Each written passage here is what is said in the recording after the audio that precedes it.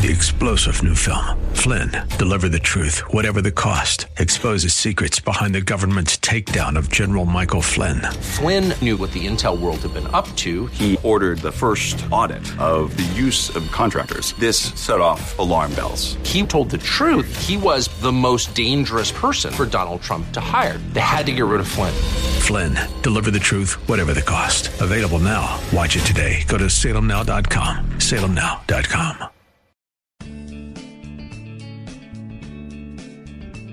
Grace and peace to you, and welcome to Reaching for Real Life with Sean Azzaro, the senior pastor of River City Community Church in San Antonio, Texas.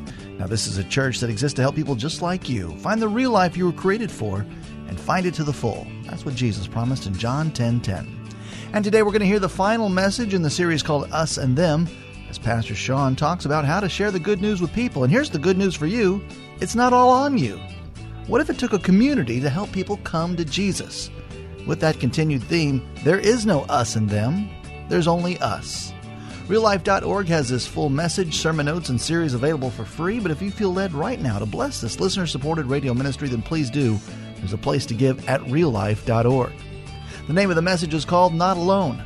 Pastor Sean is teaching from 1 Corinthians 3 and Luke chapter 10. It's time for Reaching for Real Life Radio. Us and them. Us and them. That's what we're talking about. We're talking about the divisions that we have in culture, and they're out there, and we despise them, but they're a part of just where we are, and they seem to be getting worse. But what really is bothersome is when we in the church kind of tap into those divisions, and we isolate ourselves because of the them, those people. Whoever they are, it's us and them. And we began this whole conversation by learning when it comes to being broken by sin, there is no us and them, it's just us. Every single one of us, we're sinners in need of a Savior, and are saved by grace. Just like every single one of whoever you want to call them. There is no us and them. It's just us. That's a powerful idea, and Jesus modeled that by hanging out with people who the religious leaders thought, whoa, those are the them. And to stay pure, we have to stay isolated. And Jesus totally blew by those boundaries, and he hung out with people who had hungry hearts, who were lost and broken and steeped in sin. But he came to call them into the kingdom. And that's what he said. We learned that what you see when you look at people depends on where you look. What you see when you look at people depends on where you look. And we saw that every person is a masterpiece created by God for something beautiful. Every single person on the face of the planet is a masterpiece. And all of us are marred by sin. But when you see a masterpiece that has been marred with the mud and the stain of sin, what do you focus on? Do you focus on the fact that, oh my gosh, that's a masterpiece? Or do you focus on, oh, there's mud all over that thing, it's lost. It's a hopeless case. That is a huge idea. Because what we find is we often have been trained to look first at the mud. And mud on a masterpiece is a problem. It's not to be taken lightly. But the reason it's not to be taken lightly is because it's a masterpiece. And so often we miss that point. Jesus led by calling people with hungry hearts and calling them to what God created them for. He didn't lead with their sinfulness. He led with who they were to be in Christ. And then he made a way possible for us to be forgiven of our sins and be set free. It's not that he never addressed sin. It's not that sin doesn't matter. Of course it matters. But the reason it matters is because of what we were created to be. And I think we in the church have sometimes gotten so focused, we got to deal with this first. And I think Jesus modeled something different. Modeled maybe the approach is we should call out the masterpiece. We should connect with that hunger in people first. And then bring them to the master to be restored and to be made clean and be made new. That's the model that Jesus showed us. We saw last week that following Jesus always leads to spending significant time with those people. Whoever those people are. Maybe they're people of a different religion, a different lifestyle. They're offensive because of some particular view. Maybe they're from a different political party. I don't know. Whoever you want to call those people, the wrong kind of people, Jesus just seemed to love those people and spend lots of time with them. And so if you're going to follow Jesus, it always leads to spending significant time with those people because that's who he loves. You know we were those people. To some people, we are those people. And Jesus loved us, and he called us, and he brought us in. And he wants us to be instruments of doing the exact same thing. And here's the deal. If you're following Jesus, you're going to end up spending time with, quote, those people. And if you're not, the question is, am I following Jesus? Or am I hoping Jesus will follow me in my alternate plan? See, here's the deal, folks. We live in a world in trouble, and us and them won't help. It'll never solve what's wrong with the world. Us and them, that division, totally puts us on the sideline. It will never help, and we live in a world in desperate need. You know, we look at all the problems in the world and say, God, somebody should do something. What's going on? What's going on with kids? What's going on in our cities? What's going on in politics? What's going on? Well, if we choose to sit on the sidelines and say, well, it's us and them, it's their problem, we'll never be a part of the solution. When Jesus actually created us to be what he called salt and light, to be his hands extended, carrying the solution, the life of Jesus to a world around us. That's what we're called to. And I had a lady talk to me last week after service, and she just had an urgency and said, I so want to be able to influence people for Jesus, but I just lack the boldness. I don't know what to say. I get nervous. And, I think we all can relate to that. We worry about, will they care? I don't want to be offensive, but what if I say the wrong thing? This fear that comes on us when it comes to actually just being able to influence people to become who God created them to be. And so I shared with her, I thanked her for sharing, I prayed with her, and I said, I think a whole lot of people have that exact same worry and concern. And I want to talk about that today. Because this mission is too important. The need is too great. And here's the deal. You want to look at the flip side. People who are not yet Christians have a totally different set of concerns or challenges when it comes to this idea of pursuing or learning more of Jesus. It's like, imagine the person who is sitting in the place going, I don't want to be judged. I don't want to be preached at. I'm not looking to be converted. But I'm looking for something. I do have a hunger in my heart, and this Jesus seems interesting. People flocked to Jesus. They were kind of repelled by the religious establishment of the day. But when it came to Jesus, they flocked to him. There are people with hungry hearts who are interested in Jesus. How do we remove this us and them thing? How do we connect us and them? If you have your Bibles, turn to 1 Corinthians 3, because one principle that's really important when it comes to this question of, oh my gosh, I don't have the boldness. I'm afraid. What if I say the wrong thing? One thing I want to say right up front, and you just need to know this, it's not all up to you. It's not all up to you. Paul is addressing a problem in the church at Corinth, but he makes some points that are extremely relevant to this conversation. So let's take a look. Chapter 3, verses 1 through 9.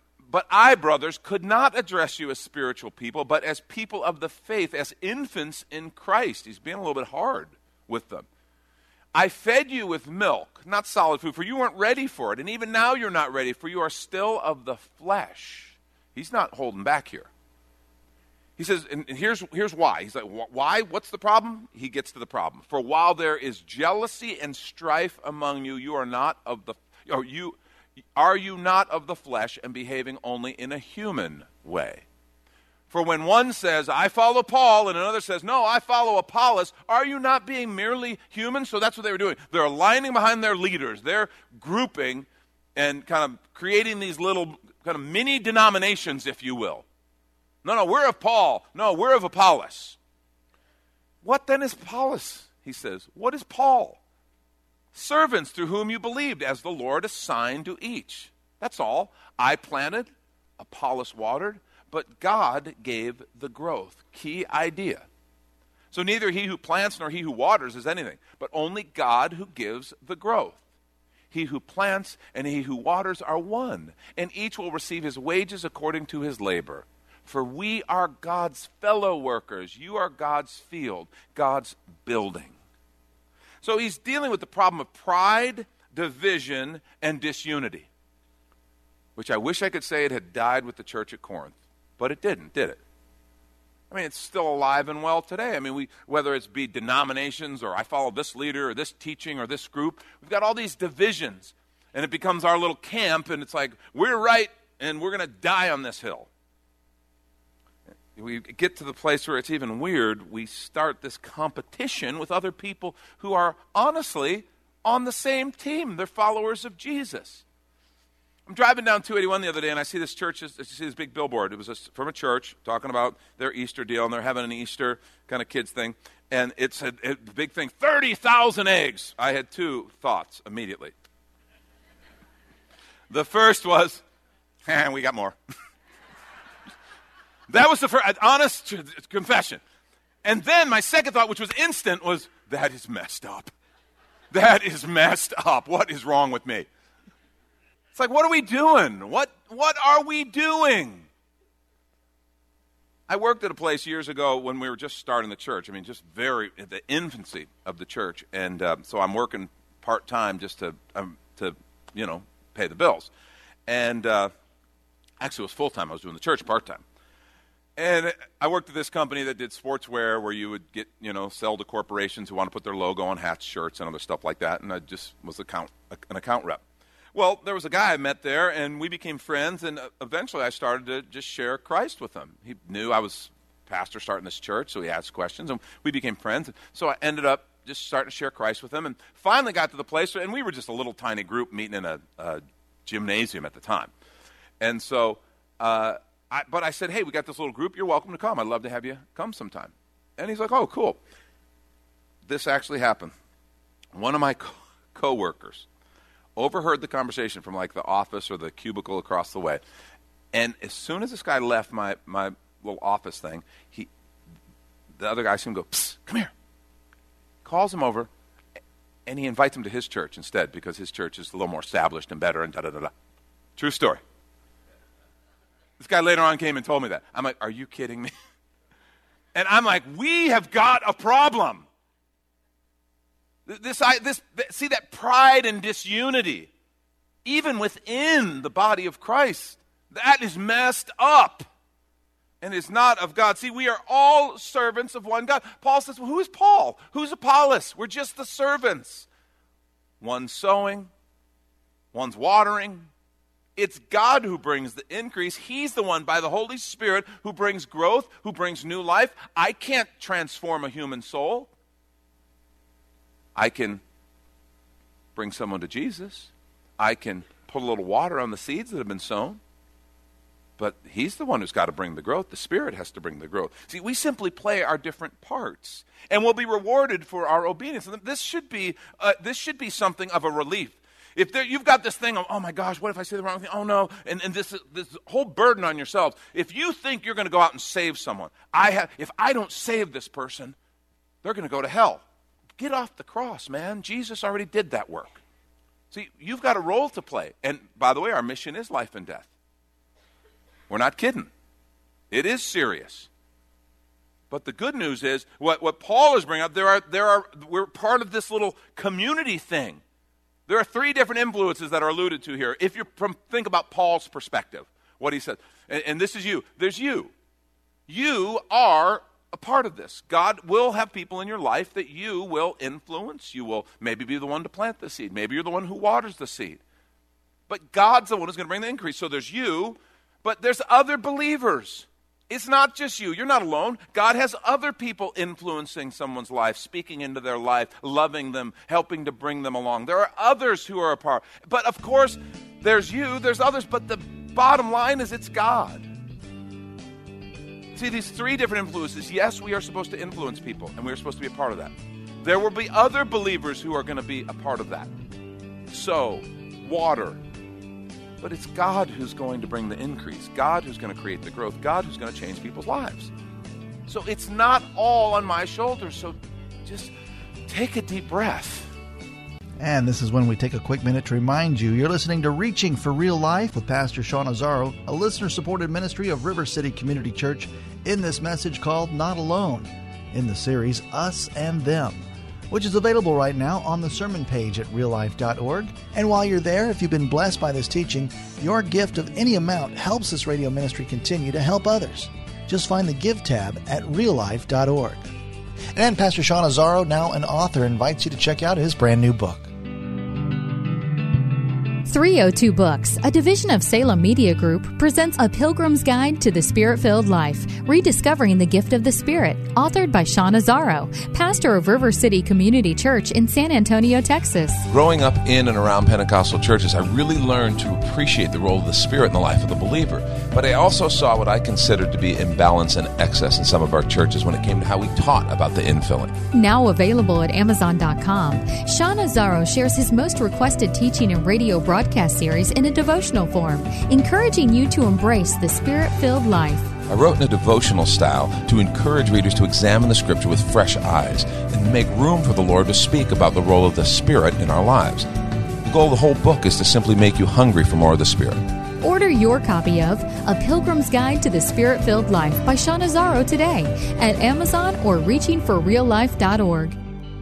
And now back to the message, Not Alone. This is Reaching for Real Life Radio. See, he's put us as part of this community. In fact, if you're taking notes, write this down. Bringing people to Jesus is always done in community. And this is such an important idea. It's very important. I want you to understand it. Bringing people to Jesus is always done in community. And some of you out there saying, Sean, haven't you heard, don't use the words always or never? I have heard that, and I'm blowing it off right now. Because on this one, it is always done in community. No exceptions. You're like, wait a minute, come on. Let me explain. If I met a person who had never, ever, maybe they're on a deserted island and they had never talked to anybody, they never heard anything about Jesus, they had never had any person ever talk to them about Jesus, and I met them and I had a chance to share with them and befriend them and tell them about Jesus, and they're like, oh my gosh, I knew it. And they just have this sense and they want to follow Jesus, and they receive the word and they begin to follow Jesus. They're like, well, you were the only one. No, I wasn't, because the Holy Spirit was there. God was there. God had invested in their heart. God had spoken by His Spirit. And I'll show you that in Scripture in just a little bit here.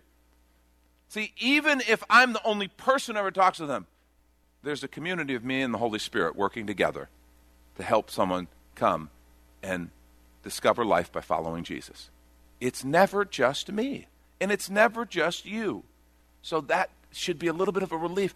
Oh, okay, all I have to do is be obedient and play my part to help people experience the life that they were created for in Jesus. Bringing people to Jesus is always done in community. Now, John Burke, who wrote Unshockable, I referenced it a couple weeks ago, great book. He talks about the three-legged stool in regard to kind of how a community can help people find Christ. Okay? He says, just as a three-legged stool depends on each leg, God restores His masterpiece in people when three elements work together.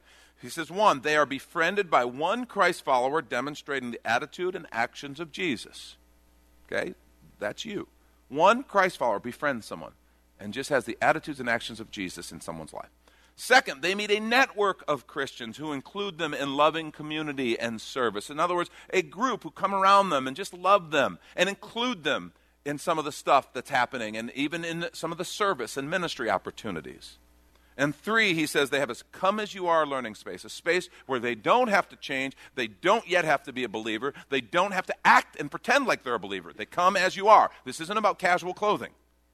This is about people being able to come who have questions and are seeking and they want to know more about Jesus, but they're not there yet. And so they can just come as they are. Whatever form that is, they can come. So he says those three things. Well, we're going to propose that a four-legged stool is really what it takes, a four-legged stool. And I want to show you in Luke chapter 10, verse 1 through 9. Look what Jesus did. After this, the Lord appointed 72 others and sent them on ahead of Him. 2 by 2, very interesting, He sent them, and already a little community happening, into every town and place where He Himself was about to go. And He said to them, the harvest is plentiful, but the laborers are few. Therefore, pray earnestly to the Lord of the harvest to send laborers into His harvest. I want you to note the first thing He asked them to do is pray. That's where it started. Go your way. Behold, I'm sending you out as lambs in the midst of wolves. Pray for workers. Go, I'm sending you. So you're part of the answer. As lambs in the midst of wolves, carry no money bag, no knapsack, no sandals, greet no one on the road. Whatever house you enter, first say, peace be to this house. If a son of peace is there, make note of that phrase. We'll talk about that in a little bit. But just make note, Jesus is distinguishing between different people. And if a son of peace is there, your peace will rest upon him. But if not, it will return to you. And remain in the same house, eating and drinking what they provide, for the laborer deserves his wages. Do not go from house to house. Whenever you enter a town and they receive you, eat what is set before you. Heal the sick in it, and say to them, the kingdom of God has come near to you. Note what Jesus tells them to do. Heal the sick, and say to them, the kingdom of God has come near to you. Let me pray for us. Lord, I pray that you'd speak to us. I pray that we would hear what you want to say. We love you, and we're so thankful. In Jesus' name, amen. Amen. I want to suggest 4 key steps, 4 legs to the stool, if you will, to helping people come and find Jesus. The first is this: pray intentionally for those around you. See, this is where it starts. It starts with praying intentionally. A deliberate act saying, Lord, I want to be used by you to be part of the solution in this world. Your kingdom come, your peace, your love, your grace poured out on people. I want to be part of that. So, Lord, and here's your first prayer. When you're praying, you say, what do I pray? Open my eyes. Open my eyes. Let me see what's going on in people. Let me see beyond my own interests, my own stuff, my own list of things to do. Let me see, God, what you want me to see. Open my eyes. That's the first prayer. So, Lord, just open my eyes. The second prayer is, when God begins to show you something, begin to pray for that person that God puts on your heart. Because what will happen as you pray, Lord, open my eyes. I want to be used to influence people, to help them find the life you created them for. He will begin, as you're praying, he'll begin to put someone on your heart. Maybe it's a coworker, maybe it's one of your neighbors, I don't know, whatever. You know, someone on the homeowners association board that you're with, that, you know, as you all terrorize the other residents, you know. Oh, I'm sorry, did I say that out loud? I don't know, but just somebody in your circle, and you're praying, Lord, open my eyes, and he does. All of a sudden, there's someone that he puts on your heart, and you begin to sense something there. And now you begin to pray for them. Lord, I just pray your blessing on them. I pray, Lord, that they would hear your voice. I pray that you would draw them to yourself, Jesus. I just ask that you would do your work in them. You just begin to pray for them. And one of the things to look for, and that's where that son, remember what Jesus said? A son of peace. I think what he's referring to is a person who is seeking, who has a hungry heart, and who is open. Because nobody was Christians, right? There were no Christians. It's not like if you find a Christian home, stay there. No, there were none. They were going ahead of Jesus, and he was going to come and declare the message of the kingdom. But he hadn't been crucified yet. There are no Christians yet. They're first called Christians at Antioch, later on, after the crucifixion, after the day of Pentecost and all that. So if a son of peace is there, I think what he's referring to is a person with an open heart, a hungry and receptive heart. And I think that's what you're going to be looking for. As you're praying and as you're just going out, living your life and connecting with people, you'll begin to sense there are people who have an open and a hungry heart. That's who you begin to pray for. That's who you begin to just bring before the Lord. See, I think we should expect the work of the Spirit. That's the premise of prayer anyway. What good is prayer if we don't expect the work of the Spirit? But look what John 16, beginning at verse 8 says. Jesus is talking about the Holy Spirit. It says, when he comes, he will convict the world concerning sin, righteousness, and judgment. Good thing. I don't have to be the primary one to convict the world. Not that I don't ever address sin when the opportunity comes up, or not that I don't ever speak the truth regarding those things, but it's his job. And what's beautiful is what this means is every single person that we encounter, every person on earth has been convicted according to the Word of God. Do you believe this is true? Every single person has been convicted by the Spirit concerning sin. They understand that there's things in their life that aren't right. Without me ever telling them, they know. Because the Spirit is really good at his job. Concerning righteousness, they understand that right living, rightness with God. Even if they don't understand it as such, they understand that there's something there's right and wrong. There's righteousness and judgment. They understand that sin has a consequence and that there is this sense of judgment. Every person, because the Spirit is calling in his love and in his persistence and in his speaking of truth in the heart of a person before they ever come to Christ. Jesus said it. He'll convict the world. Concerning sin, because they don't believe in me. Righteousness, because I go to the Father and you'll see me no longer. Concerning judgment, because the ruler of this world is judged. I have many things to say to you, but you cannot bear them now. Look, when the Spirit of truth comes, he will guide you into all truth. He will lead you in this process. For he'll not speak on his own authority, but whatever he hears, he will speak, and he'll declare to you the things that are to come. That's the power of prayer. You are not on your own. We should pray. Look what he says, even about this issue of what should I say? What do I say if someone asks or have a conversation? Now, here Jesus is specifically talking about persecution. You know, the disciples potentially and ultimately were dragged before authorities. But look what he says. When they deliver you over, do not be anxious how you're to speak or what you're to say. For what you're to say will be given to you in that hour. For it is not you who speak, but the Spirit of your Father speaking through you. Don't sweat it. Just begin to pray. And as opportunities come up, as you begin to have those opportunities, which they will, share what God puts on your heart. He will speak through you. That's what the Word says. That's what the Word promises. See, bringing people to Jesus is always done at community, but that community begins first in prayer with His Spirit. That's Pastor Sean Azzaro. You've been listening to Reaching for Real Life Radio. And if you'd like to hear this full message in the series Us and Them, it's available right now on demand at reallife.org. And while you're there, we'd appreciate your feedback. You can leave us a note on our Contact Us page. Or even better, your financial gift helps this radio ministry continue. Find that Give tab at reallife.org. But of course, you're invited to visit and join us at River City Community Church, located on Lookout Road right behind Rotama Park, next to the Real Life Amphitheater.